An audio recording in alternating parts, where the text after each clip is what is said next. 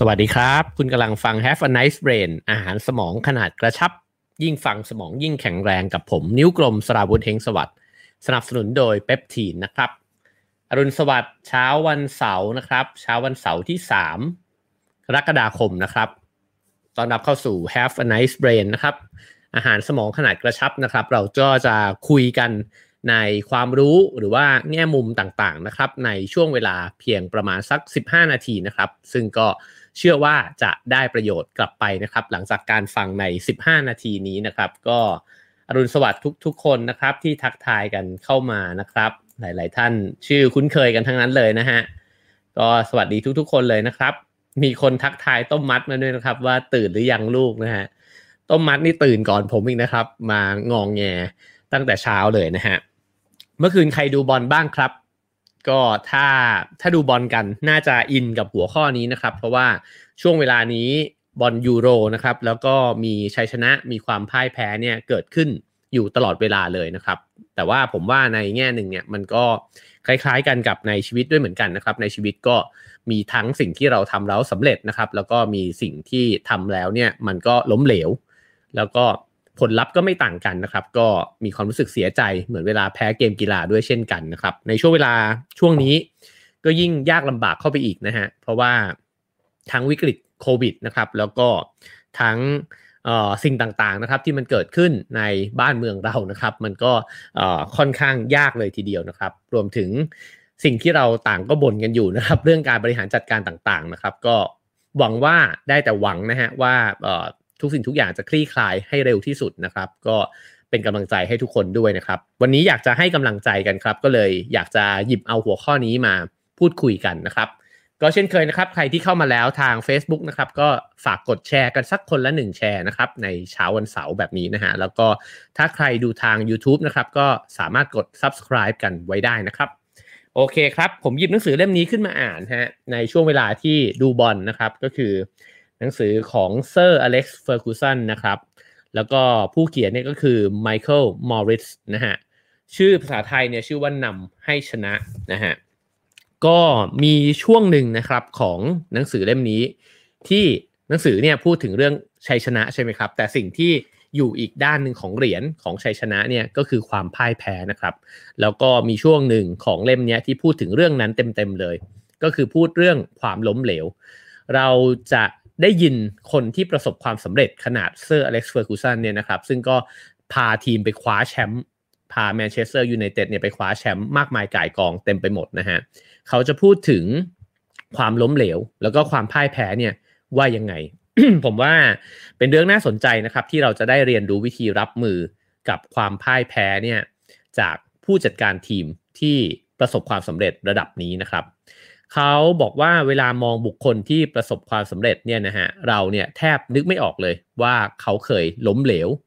มาบ้างหรือเปล่าหรือว่าเฉียดความล้มเหลวมาบ้างหรือเปล่านะครับแต่ว่าจริงๆแล้วเนี่ยทุกๆคนก็ล้วนแล้วแต่ถูกความล้มเหลวเนี่ยหลอกหลอนกันมาทั้งสิ้นนะครับแล้วเขาก็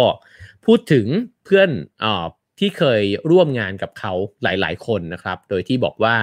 จริงๆแล้วเนี่ยไอ้คนที่พาทีมไปประสบความสำเร็จเนี่ยล้วนแล้วแต่มีสปิริตที่คล้ายๆกันนั่นก็คือ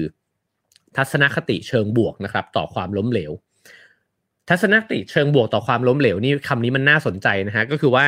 เวลาที่ล้มเหลวลงไปเนี่ยมันก็สามารถตีความได้หลายแบบแล้วก็บางคนอาจจะรู้สึกแย่กับตัวเองไปเลยนะครับหรือว่ารู้สึกแย่กับเหตุการณ์ครั้งนั้นบางคนก็อาจจะเกิดเป็นรอยแผลลึกเลยฝังอยู่ในใจนะครับแต่บางคนก็ใช้ความล้มเหลวนั้นเนี่ยมาเป็นแรงผลักดันหรือบางคนก็ใช้มาเป็นอุปกรณ์ตรวจสอบว่าตกลงแล้วอะไรกันที่มันเป็นเหตุผลที่ทำให้เราล้มเหลวกันแน่นะครับฉะนั้นเนี่ยเซอร์อเล็กซ์เฟอร์กูสันเนี่ยก็เลยบอกว่าทัศนคติเชิงบวกเนี่ยต่อความล้มเหลวมันเป็นเรื่องที่สำคัญมากนะฮะแล้วก็หลายๆคนที่ร่วมงานกับเขาเนี่ยก็มีทัศนคติในลักษณะเดียวกันนะครับเขาบอกว่าแนวทางการดำเนินชีวิตของผมเนี่ยดูได้ง่ายๆจากช่วงเวลาต่อเวลาบาดเจ็บนะครับซึ่งผมว่าทีมที่เป็นยอดทีมเนี่ยเรามักจะได้เห็นสปิริตแบบนี้เนี่ยในช่วงเวลาทดเวลาเจ็บด้วยกันทั้งสิ้นคือทีมที่ไม่ยอมแพ้ง่ายๆเนี่ยจะเล่นจนหยดสุดท้ายจริงๆนะครับใครที่ชอบดูบอลก็คงจะสนุก กับการที่ได้ตามเชียร์ทีมแบบนี้ว่าแม้ว่ามันดูเหมือนจะไม่น่าจะสามารถพลิกเกมขึ้นมาได้แล้วหรือว่าไม่น่าสามารถจะยิงประตูหรือว่าตีเสมอหรือกระทั่งว่าโดนนำไปเยอะแล้วเนี่ยก็ยังไม่ยอมแพ้นะครับแล้วก็พยายามเล่นจนวินาทีสุดท้ายเนี่ยทีมแบบนั้นเนี่ยทีมสปิริตมันแรงกล้ามากๆนะครับซึ่งอเล็กซ์ เฟอร์กูสันเนี่ยก็บอกว่าอย่างเช่นในเกมที่ ตอนทดเวลาเจ็บนะครับแล้วก็ในปี 1999 นะฮะที่แมนเชสเตอร์ยูไนเต็ดเนี่ยพลิกกลับมาคว้าชัยชนะเหนือบาเยิร์นมิวนิกสำเร็จนะครับซึ่งสิ่งนี้เนี่ยเป็นสิ่งที่บรรดาแฟนผีทั้งหลายเนี่ยต่างรู้กันดีใช่ไหมครับผมช่วงหลังไม่ได้ติดตามฟุตบอลมากแต่ก็มักจะได้ยินข่าวแล้วก็ได้ดูไฮไลท์อยู่เสมอนะครับว่าแมนเชสเตอร์ยูไนเต็ดในยุคสมัยของอเล็กซ์ เฟอร์กูสันเนี่ยสามารถที่จะหลอกหลอนให้ทีมที่ชนะหรือว่าให้ทีมที่นำเนี่ยมาก่อนนะครับแล้วก็มาแมนยูเนี่ยก็มาพลิกเกมเอาได้ในช่วงนาทีท้ายๆเกิดขึ้นอยู่บ่อยๆเลยนะครับสิ่งนี้เนี่ยมันเกิดขึ้นจากอะไรเขาเนี่ยอธิบายในหนังสือเล่มนี้ว่ามันก็เกิดขึ้นจากสปิริตที่เขาเองเนี่ยไม่เคยยอมจำนนและไม่เคยคิดว่าจะต้องพ่ายแพ้นะครับและจะสู้จนวินาทีสุดท้ายฉะนั้นเนี่ยตัวเขาเองเนี่ยพูดอยู่บ่อยๆเลยนะฮะในหนังสือเล่มนี้ว่าเขารังเกียจความพ่ายแพ้มากนะฮะและความรังเกียจนั้นเองเนี่ยแหละที่มัน ที่มันแข็งแรงมากนะฮะแล้วก็มันก็ค่อยๆซึมแผ่ซึมเนี่ยออกไปสู่ลูกทีมของเขานะครับแล้วเขาก็บอกว่าหลายครั้งแหละที่ไอ้ความไม่ยอมจำนนแบบนี้มันก็ส่งผลให้ทีมเนี่ยกลับมาคว้าชัยชนะได้ในช่วงนาทีท้ายๆนะครับไอ้เจ้าเกมนั้นเนี่ยที่มาพลิกชนะบาเยิร์นมิวนิกเนี่ยนะครับยังถูกเอาเทปบันทึกภาพเนี่ยมาใช้อยู่บ่อยๆเขาบอกว่าในปี 2008 ซึ่งห่างจากนั้นมาเกือบ10 ปีโอ้ นานมากกว่านั้นใช่ครับเกือบ10 ปีนะฮะเขายังคงเอาเทปการแข่งขันครั้งนั้นเนี่ยมาให้นักเตะทุกคนดูแล้วก็บอกว่าเนี่ยมันคือสปิริตของการไม่ยอมจำนนนะครับและช่วงเวลาเดียวที่เราต้องยอมแพ้ก็คือช่วงเวลาตอนที่เราตายไปแล้วเท่านั้นแหละอันนี้เป็นสิ่งที่เขาบอกกับลูกทีมของเขานะครับและเขาก็บอกกับตัวเองเสมอว่าเราจะไม่ยอมล้มเหลวที่นี่เป็นอันขาดนะครับไม่ว่าสนามไหนที่เขาไปแข่งแล้วเวลาที่โดนนำนะฮะ เวลาที่โดนนำหรือว่าทีมอีกทีมนึงเนี่ยได้เปรียบกว่าเขาก็จะรู้สึกว่าเสียงในใจมันอาจจะผุดขึ้นมาว่าความล้มเหลวใช่ไหมนี่คือความล้มเหลวใช่ไหมแล้วก็จะมีอีกเสียงนึงผุดขึ้นมานะครับว่าต้องไม่ล้มเหลวสินะครับเขาพูดถึงว่าในฤดูกาลนะครับที่แมนยูเนี่ยแข็งแกร่งที่สุดเนี่ยความกลัวล้มเหลวแล้วก็การไขว่คว้าหาความสมบูรณ์แบบเนี่ยก็ยังคงเป็นแรงผลักดันของตัวเขาอยู่เสมอนะครับแม้ว่าจะเป็นฤดูกาลที่เล่นได้ดีชนะมาครั้งแล้วครั้งเล่านะครับแต่ว่าก็ยังคงไม่ชอบที่จะแพ้แม้แต่นัดเดียวแล้วก็พยายามไขว่คว้าหาความสมบูรณ์แบบนั่นก็คือว่าใจจริงเนี่ยอยากจะไปถึงขั้นที่จบฤดูกาลโดยการที่ไม่แพ้เลยสักแมตช์เดียวนะครับซึ่งเขาบอกว่าเขาไม่เคยทำแบบนั้นได้เลยทั้งที่ทีมอาร์เซนอลเนี่ยนะครับเคยทำได้ในฤดูกาลปี 2003 ถึง 2004 นะครับแล้วก็บอกว่าประสบการณ์ในความพ่ายแพ้เนี่ยถ้าจะพูดให้ตรงกว่านั้นเนี่ยมันคือกริยาของผู้นำที่รับมือความพ่ายแพ้ต่างหากนะฮะและเนี่ยเป็นส่วนสำคัญจริงๆที่สร้างผู้ชนะขึ้นมาผมว่านี้น่าสนใจนะครับก็คือว่าจริงๆแพ้เนี่ยทุกคนมันแพ้แต่คนที่มันมีสปิริตของคนชนะหรือว่าผู้นำที่แข็งแกร่งเนี่ยมันคือการรับมือกับความพ่ายแพ้ผมถึงตั้งชื่อตอนนี้นะครับว่าวิธีจัดการความพ่ายแพ้เพราะว่าเรากำลังพูดถึงผู้จัดการทีมที่เก่งมากคนหนึ่งนะครับแล้วก็การจัดการไม่ได้จัดการแค่ทีมแต่มันคือการจัดการความรู้สึกนะครับของตัวเองแล้วก็ของทีมด้วยผู้จัดการที่เก่งผู้นำที่เก่งจะต้องเป็นแบบนั้นใช่ไหมฮะแล้วก็ถ้าเราสามารถจัดการความรู้สึกของทีมได้เนี่ยมันก็มีโอกาสที่จะช่วยกันรวมพลังเนี่ยแล้วก็ทำให้พลิกสถานการณ์จากที่มันดูแย่อยู่เนี่ยให้กลับกลายมาเป็นบวกหรือว่าไปสู่ผลลัพธ์ที่เป็นชัยชนะได้นะครับเขาก็สารภาพตรงๆนะครับว่าแม้ว่าจะเป็นคนเก่งขนาดไหนเนี่ยก่อนที่จะลงเตะเนี่ยก่อนที่ทีมจะลงเตะก็จะมีอาการวิวๆเนี่ยเกิดขึ้นในท้องของเขาเสมอจริงๆตั้งแต่ตอนที่เขาเป็นผู้เล่นนะครับแล้วก็ตอนที่เขามาเป็นผู้จัดการทีมเขาบอกว่ายิ่งเจ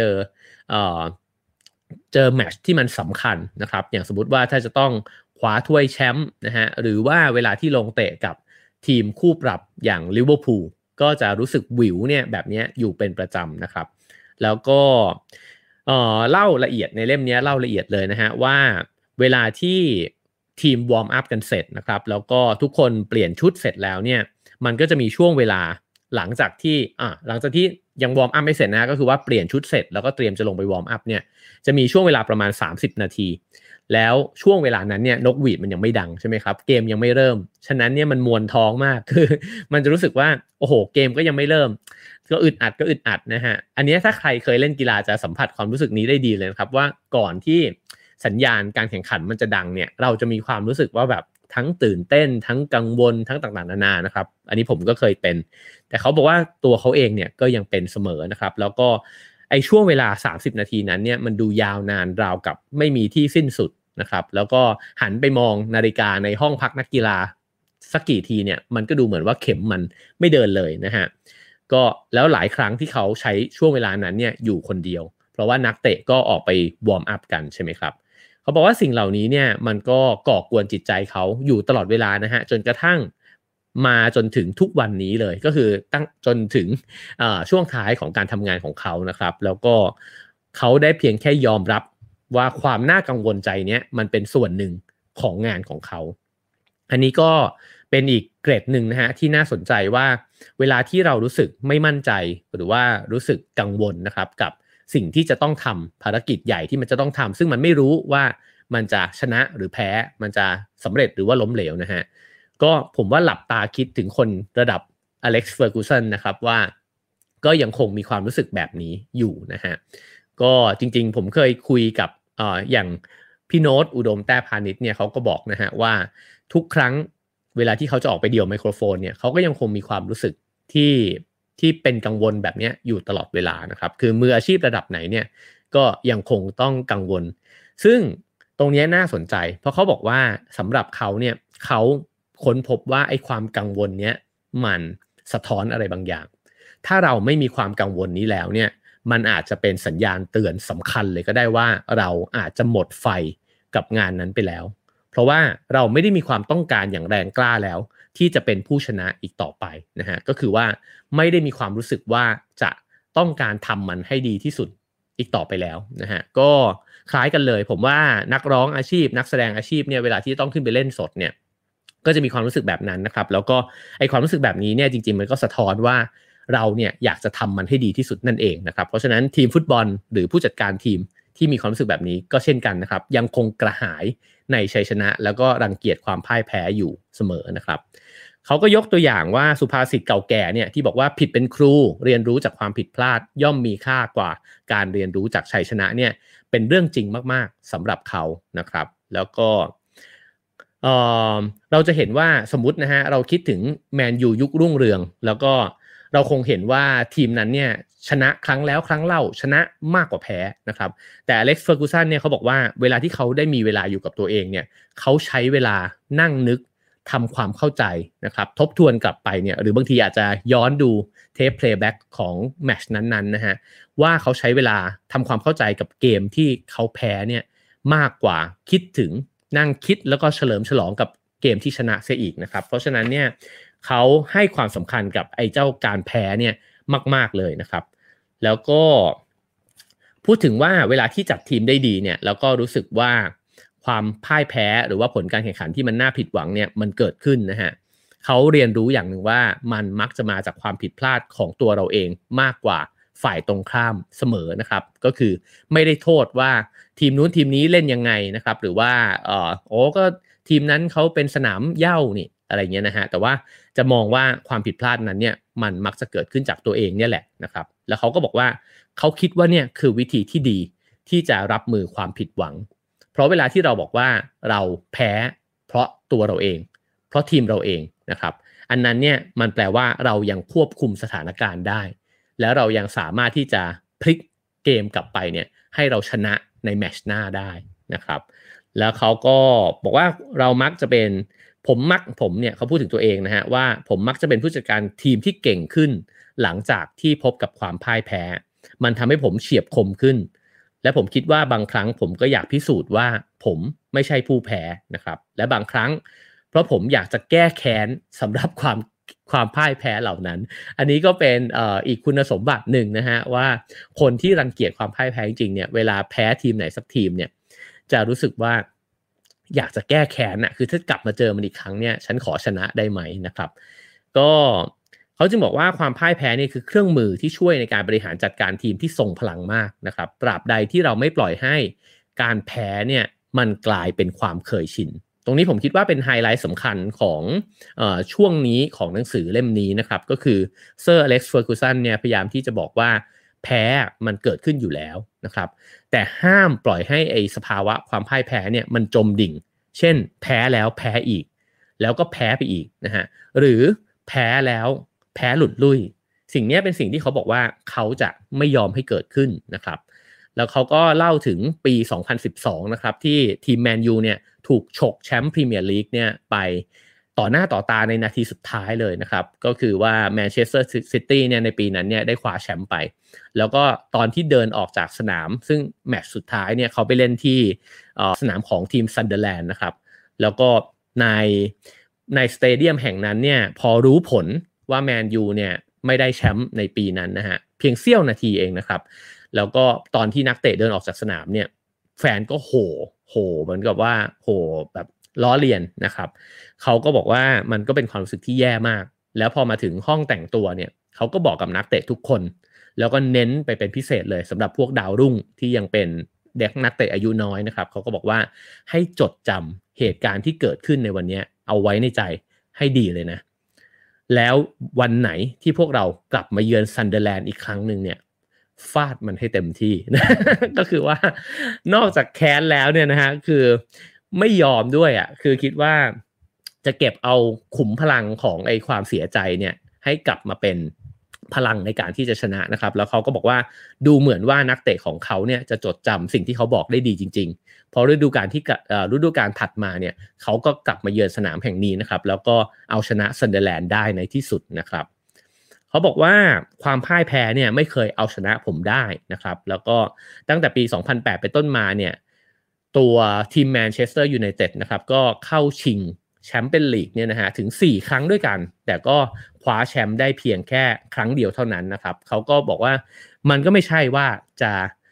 เก่งกาจขนาดนั้นนะฮะเขาก็รู้สึกเจ็บช้ำจากการที่เก่งมาจนถึงจุดหนึ่งแต่ก็ยังคว้าแชมป์ได้น้อยเกินไปน้อยเกินกว่าที่เขาอยากจะได้นะฮะ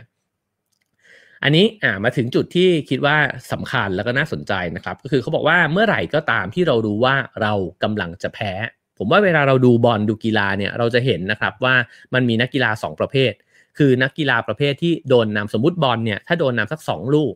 มันก็ยากแล้วนะฮะถ้าเหลือเวลาน้อยนะครับหรือว่า3ลูกหรือ4ลูกเนี่ยมันแทบจะถอดใจได้เลยคุณไม่มีทางพลิกเกมกลับมาชนะได้แล้วนะฮะแต่มันก็จะมีทีมแล้วก็มีนักกีฬาบางคนที่วิ่งจนวินาทีสุดท้ายจริงๆแม้ว่าคุณจะโดนนำ 4-0 นะครับมันมีคนแบบนั้นอยู่แล้วมันก็จะมีทีมที่ปล่อยจอยแล้วนะฮะก็คือว่าพอละก็รู้ละยังไงก็แพ้นะครับเซอร์อเล็กซ์เฟอร์กูสันเนี่ยเน้นย้ำถึงไอ้สถานการณ์แบบนี้ว่าผมพยายามอย่างเต็มที่ไม่ที่จะไม่ทำให้ทีมเราเนี่ยถูกถล่มเละเทะเด็ดขาดเพราะมันส่งผลถึงขวัญและกำลังใจนั่นหมายความว่าถ้าคุณแพ้ 2-0 เนี่ยมันดีกว่า 4-0 เสมอนะครับถ้าเราไม่ได้ฟังในมุมผู้จัดการทีมเนี่ยเวลาเราเป็นคนดูเราอาจจะรู้สึกก็ได้ว่าจริงๆ 2-0 หรือจะ 6-0 เนี่ยมันไม่ต่างหรอกเพราะจริงๆนับแต้มมันก็คือแพ้นั่นแหละคุณก็ได้0แต้มกลับมาฝ่ายตรงข้ามเขาก็ได้3แต้มกลับไปใช่ไหมครับแต่ว่าอันเนี้ยผมรู้สึกว่าเขาคิดถึงขวัญกำลังใจของทีมมากแล้วเขาก็พยายามที่จะทำทุกวิถีทางที่จะทำให้ทีมเนี่ยไม่แพ้หลุดรุ่ยนะครับผมว่านี้ปรับใช้กับชีวิตได้เลยว่าเวลาที่เรารู้สึกว่ามันล้มไปแล้วเนี่ยหรือว่ามันกำลังแย่เนี่ยนะฮะถ้าปล่อยจอยปุ๊บเมื่อไหร่เนี่ยมันจะแย่ในระดับที่เรากลับมาใหม่ยากแต่ถ้าเกิดว่าเราเหมือนกับว่ามาร์คตำแหน่งพื้นไว้ว่าฉันจะไม่หล่นไปมากกว่านี้แล้วฉันพยายามเต็มที่นะครับก็มันก็จะไม่ร่วงไปถึงขนาดที่เสียขวัญกำลังใจนะฮะแล้วเขาก็บอกว่าไอ้วิธีแบบนี้เนี่ยแหละที่มักจะทำให้เขากลับมาเป็นคนที่ชนะได้อีกในเกมถัดไปนะครับแล้วก็สถิติก็ฟ้องว่าเวลาที่ ไม่ได้แชมป์ แต่ว่ายังอยู่ในอันดับที่2ถึงอันดับที่5เนี่ยฤดูกาลถัดไปเนี่ยจะกลับมาเป็นแชมป์ได้แต่ถ้าคุณปล่อยให้ทีมตัวเองร่วงลงไปลึกมากกว่านั้นเนี่ยมันจะเหมือนกับว่าทีมเนี้ยมันไม่รู้สึกแล้วว่าฉันคือทีมที่เหมาะสมกับความเป็นแชมป์ฮะก็คือเราจะต้องประคองตัวเองให้ยังรู้สึกอยู่เสมอว่าฉันเนี่ยชนะได้นะครับอันนี้เป็นสิ่งที่อเล็กซ์เฟอร์กูสันบอกนะครับแล้วเขาก็บอกว่าเวลาที่จะต้องรับมือกับไอ้เจ้าความพ่ายแพ้เนี่ยมันก็สำคัญเหมือนกันเพราะเวลาคนเราแพ้เนี่ยมันห่อเหี่ยวมันหมดกำลังใจแต่มากไปกว่านั้นเนี่ยเวลาที่คุณเป็นนักกีฬาใช่ไหมครับคุณอยู่ในสปอตไลท์แล้วทีมอย่างแมนยูเนี่ยมันคือทีมที่ทุกคนคาดหวังว่าคุณต้องเก่งในยุคนั้นด้วยนะฮะมันจะต้องเก่งมากๆเลยแหละฉะนั้นเวลาแมนยูแพ้มันเป็นข่าวใหญ่และแน่นอนว่าสื่อมวลชนทั้งหลายก็ขยี้กันเต็มที่นะครับอเล็กซ์เฟอร์กูสันบอกว่าเขาไม่เคยที่จะวิจารณ์นักเตะคนไหนนะฮะผ่านไมโครโฟนนะครับก็คือมักจะพูดถึงทีมโดยรวมๆนะครับแล้วก็ถ้านักข่าวจ่อไมค์และพยายามที่จะขยี้คำถามเนี่ยมาที่เขาเนี่ยเขาก็มักจะหาวิธีการหลบเลี่ยงสารพัดนะครับแล้วก็อธิบายเขาบอกว่าเขาเก่งอย่างนึงคือสามารถอธิบายความพ่ายแพ้ของทีมได้เสมอแล้วก็อาจจะบอกไปว่าคู่แข่งเขาวางแท็กติกมาดีนะครับหรือว่าบางครั้งอาจจะโทษไปที่ผู้ตัดสินด้วยครับด้วยซ้ำแต่จะไม่ทำลายขวัญกำลังใจด้วยการวิพากษ์วิจารณ์นักเตะของตัวเองนะครับแล้วก็ยังบอกว่าแม้ว่าบางครั้งเนี่ยเราก็รู้อยู่เต็มอกว่าทีมเราแพ้เนี่ยมันก็เกิดขึ้นจากการเล่นของพวกเราทั้งนั้นแหละนะฮะแต่เขาคิดว่าบทบาทของการเป็นผู้นำเนี่ยมันคือการทำตัวเป็นเกราะสะท้อนความร้อนให้กับบรรดานักเตะในห่วงเวลาวิกฤตอันนี้นี่น่าชื่นชมนะครับก็คือว่าผู้นำเนี่ยบางคนบอกว่าผู้นำที่ดีเนี่ยถ้าเกิดว่าออกรบเนี่ยคุณจะต้องนำทัพใช่ไหมฮะออกไปนำข้างหน้าช่วงเวลาที่อันตรายที่สุดคุณต้องนำไปอยู่ในจุดที่อันตรายที่สุดและถ้าเกิดว่าช่วงเวลาที่เฉลิมฉลองเนี่ยคุณกินเป็นคนสุดท้ายใช่ไหมเขาบอกว่าแบบนั้นเนี่ยคือผู้นำที่ดีถ้าเกิดว่ามีใครผายมือมาให้คุณว่าความสำเร็จนี้เป็นของคุณจะหลบอยู่ข้างหลังแล้วก็บอกว่าไม่หรอกจริงๆแล้วมันเป็นเรื่องของทีมใช่ไหมฮะส่วนผู้นำไม่ดีก็จะตรงกันข้ามนะครับอะไรที่ไม่ดีก็จะโยนขี้ให้กับคนอื่นเสมอนะอันนั้นก็จะเป็นผู้นำที่ไม่ดีแล้วก็ยิ่งในช่วงเวลาวิกฤตเนี่ยก็อาจจะไม่เคยยอมรับใน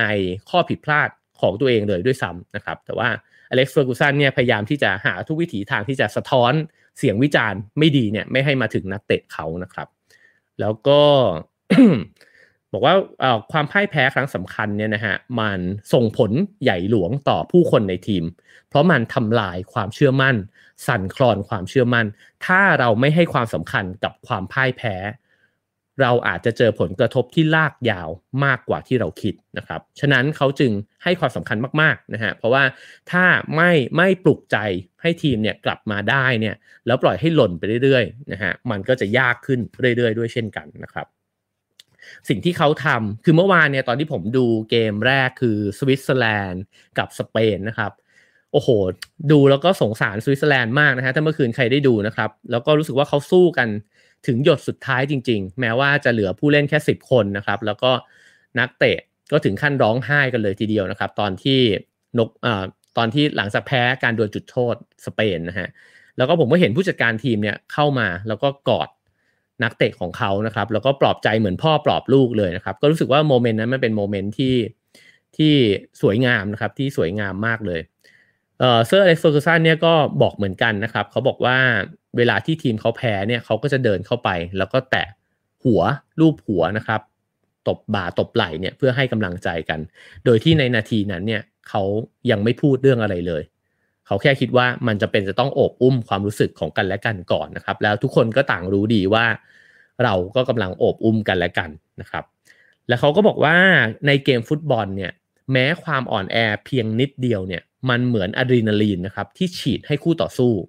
คือถ้าเกิดว่าโดนนำเราจะเห็นเลยว่าบอลได้ใจคำว่าบอลได้ใจมันคือลักษณะแบบนี้ใช่ไหมครับคือพอทีมนึงเนี่ยยิงประตูได้เนี่ยอยู่ไอ้ทีมอีกทีมนึงที่เมื่อกี้ก็เล่นมาดีๆเนี่ยมันกลายเป็นทีมอีกแบบนึงอีกมาตรฐานนึงไปเลยนะครับเพราะฉะนั้นอเล็กซ์ เฟอร์กูสันบอกว่าเราห้ามแสดง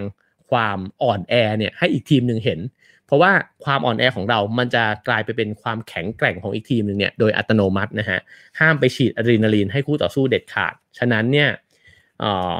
เวลาที่โดนนำหรือเวลาที่เราหย่อนลงมาเนี่ยห้ามที่จะไม่ให้กำลังใจกันแล้วก็ต้องปลุกใจกันอยู่เสมอๆนะครับนี่ผมเล่าเรื่องนี้มายาวมาก ตอนแรกกะจะ15นาทีนะครับตอนนี้25นาทีไปแล้วนะฮะก็ถือว่าเป็นตอนพิเศษแล้วกันนะครับเพราะว่าอยากจะให้ได้เนื้อหาที่ครบถ้วนนะครับเขาก็พูดถึงเปรียบเทียบความพ่ายแพ้อย่างหนึ่งซึ่งเห็นภาพดีนะครับเขาบอกว่ามันก็เหมือนกับเวลาที่เสื้อเราขาดไอ้ความพ่ายแพ้เนี่ยมันเหมือนรูเล็กๆรูหนึ่งถ้าเราไม่ปะชุนมันนะครับมันก็จะค่อยๆขาดขยายออกไปเรื่อยๆแบบนั้นนะฮะแล้วก็เขาไม่ได้ปลอบใจนักเตะในเช้าวันรุ่งขึ้นเขาจะสวมบทโหดแล้วเล่นกับแล้วก็ทำแบบเนี้ยกับนักเตะนะครับก็คือหลังจากที่ตื่นมาซ้อมกันในวันรุ่งขึ้นจากความพ่ายแพ้เนี่ยเขาจะน่าเครียดเลยแล้วก็ถามนักเตะทุกคนว่าพาดหัวข่าวเมื่อเช้าเนี้ยมันสนุกไหม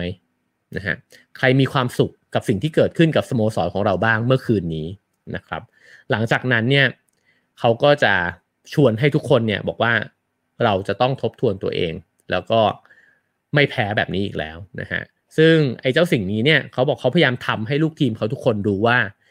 ถ้าเจ้านายเนี่ยมีอารมณ์แบบนี้เมื่อไหร่เนี่ยพวกคุณซวยแล้วนะฮะแล้วก็ให้ทุกคนเห็นว่าเขาเนี่ยให้ความสำคัญกับชัยชนะมากๆแล้วก็สุดท้ายมันจะซึมซับเข้าไปอยู่ในตัวของทีมเองนะครับแล้วก็ทีมเนี่ยจะมีสปิริตนี้พอมีนักเตะใหม่ๆรุ่นใหม่ๆเข้ามาในทีมเนี่ยตัวบรรดารุ่นพี่ๆก็จะถ่ายทอดในนี้เนี่ยเขาเขียนว่าไวรัสนะครับก็คือไวรัสของการคว้าชัยชนะเนี่ยเข้าไปสู่ตัวคนใหม่ๆด้วยเช่นกันนะครับแต่เขาก็ยังบอกว่าแน่นอนแหละว่าในเกมฟุตบอลนะครับซึ่งจริงมันก็เหมือนกับเกมชีวิตเช่นกันนะฮะว่ามันก็มีส่วนผสมของชัยชนะแล้วก็ความพ่ายแพ้ด้วยกันทั้งนั้นนะครับทุกคนล้วนแล้วแต่เกลียดความพ่ายแพ้และในโลกของฟุตบอลเนี่ยนักเตะเก่งๆต่างเป็นผู้แพ้ที่แย่มากนะฮะเพราะว่าเขาจะ เหมือนกับว่าพังไปเลยนะครับ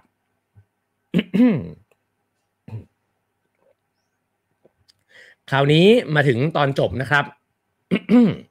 ก็คือว่าแล้วเราจะเป็นคนพ่ายแพ้ที่มีสง่าราศีเนี่ยได้ยังไงเขาไม่ได้พูดถึงตัวเองนะครับเขาบอกว่าบทเรียนอันสง่างามที่สุดเนี่ย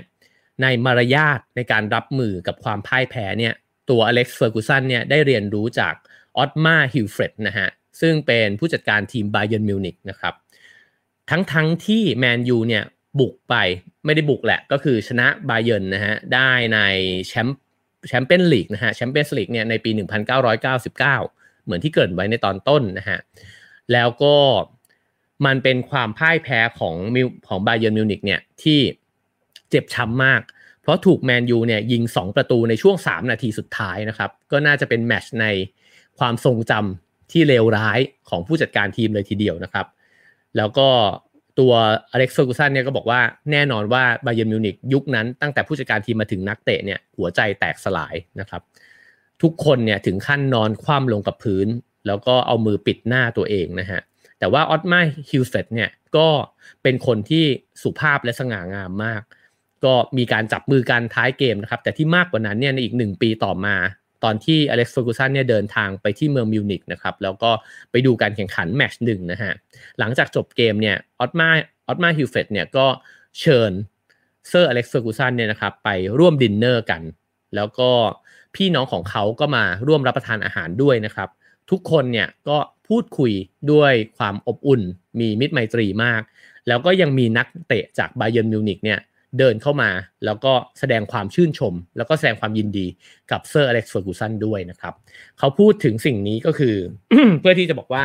แม้ว่าเราจะรังเกียจความพ่ายแพ้แค่ไหนเนี่ยแต่เราก็ไม่จำเป็นจะต้องรังเกียจคนที่ชนะเรานะครับแล้วก็เราก็น้ำใจนักกีฬาที่แท้จริงมันก็คือว่ารู้ว่าแพ้ก็คือแพ้นะฮะแล้วก็รู้ว่ามันก็เกิดขึ้นได้ทีมนู้นเขาอาจจะเล่นได้ดีกว่าเราจริงๆก็ได้เราก็อาจจะพลาดไปจริงๆก็ได้นะครับแล้วก็สิ่งนี้แหละที่มันจะทำให้เราเป็นผู้แพ้ที่สง่างามด้วยนะครับ ทั้งหมดนั้นก็คือเนื้อหาที่เอามาฝากกันในวันนี้นะครับก็คิดว่ามีแง่มุมหลายแง่มุมทั้งแง่มุมที่เหมาะกับช่วงเวลานี้ที่หลายๆคนอาจจะเชียร์ทีมไหนทีมหนึ่งอยู่ ในบอลยูโรนะครับแล้วก็น่าจะมีทั้งแพ้ทั้งชนะกันนะครับแล้วก็อย่างที่เกริ่นไว้ในตอนต้นว่าผมคิดว่าในช่วงเวลานี้ก็น่าจะเป็นช่วงเวลายากลำบากนะครับของคนที่ทำงานทำธุรกิจเปิดร้านต่างๆนานานะครับมีวิกฤตมากมายที่จะต้องรับมือนะครับก็อาจจะใช้สปิริตบางอย่างนะครับของเซอร์อเล็กซ์เฟอร์กูสันเนี่ยที่เล่าไปในเรื่องของความพ่ายแพ้เนี่ยไปปรับใช้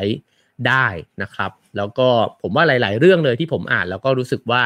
มันเป็นเรื่องที่ดีนะครับก็ลองสรุปเป็นประเด็นคร่าวๆกันอีกสักครั้งก็ได้นะครับอย่างที่หนึ่งก็คือเรื่องทัศนคติที่มีต่อความพ่ายแพ้นะครับว่ามันไม่ได้ทำให้เราอ่อนแอลงแต่ว่ามันทำให้เราเห็นจุดอ่อน หรือว่ารีดเค้นความสามารถของเราให้มากขึ้นนะครับแล้วก็การที่คิดอยู่เสมอว่าฉันเนี่ยไม่ชอบความพ่ายแพ้นะครับสิ่งนี้เนี่ยมันจะซึมออกไปสู่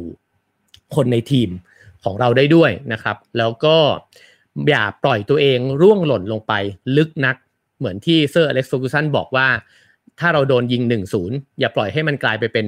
3-0 หรือ 5-0 เพราะว่าพอไปถึง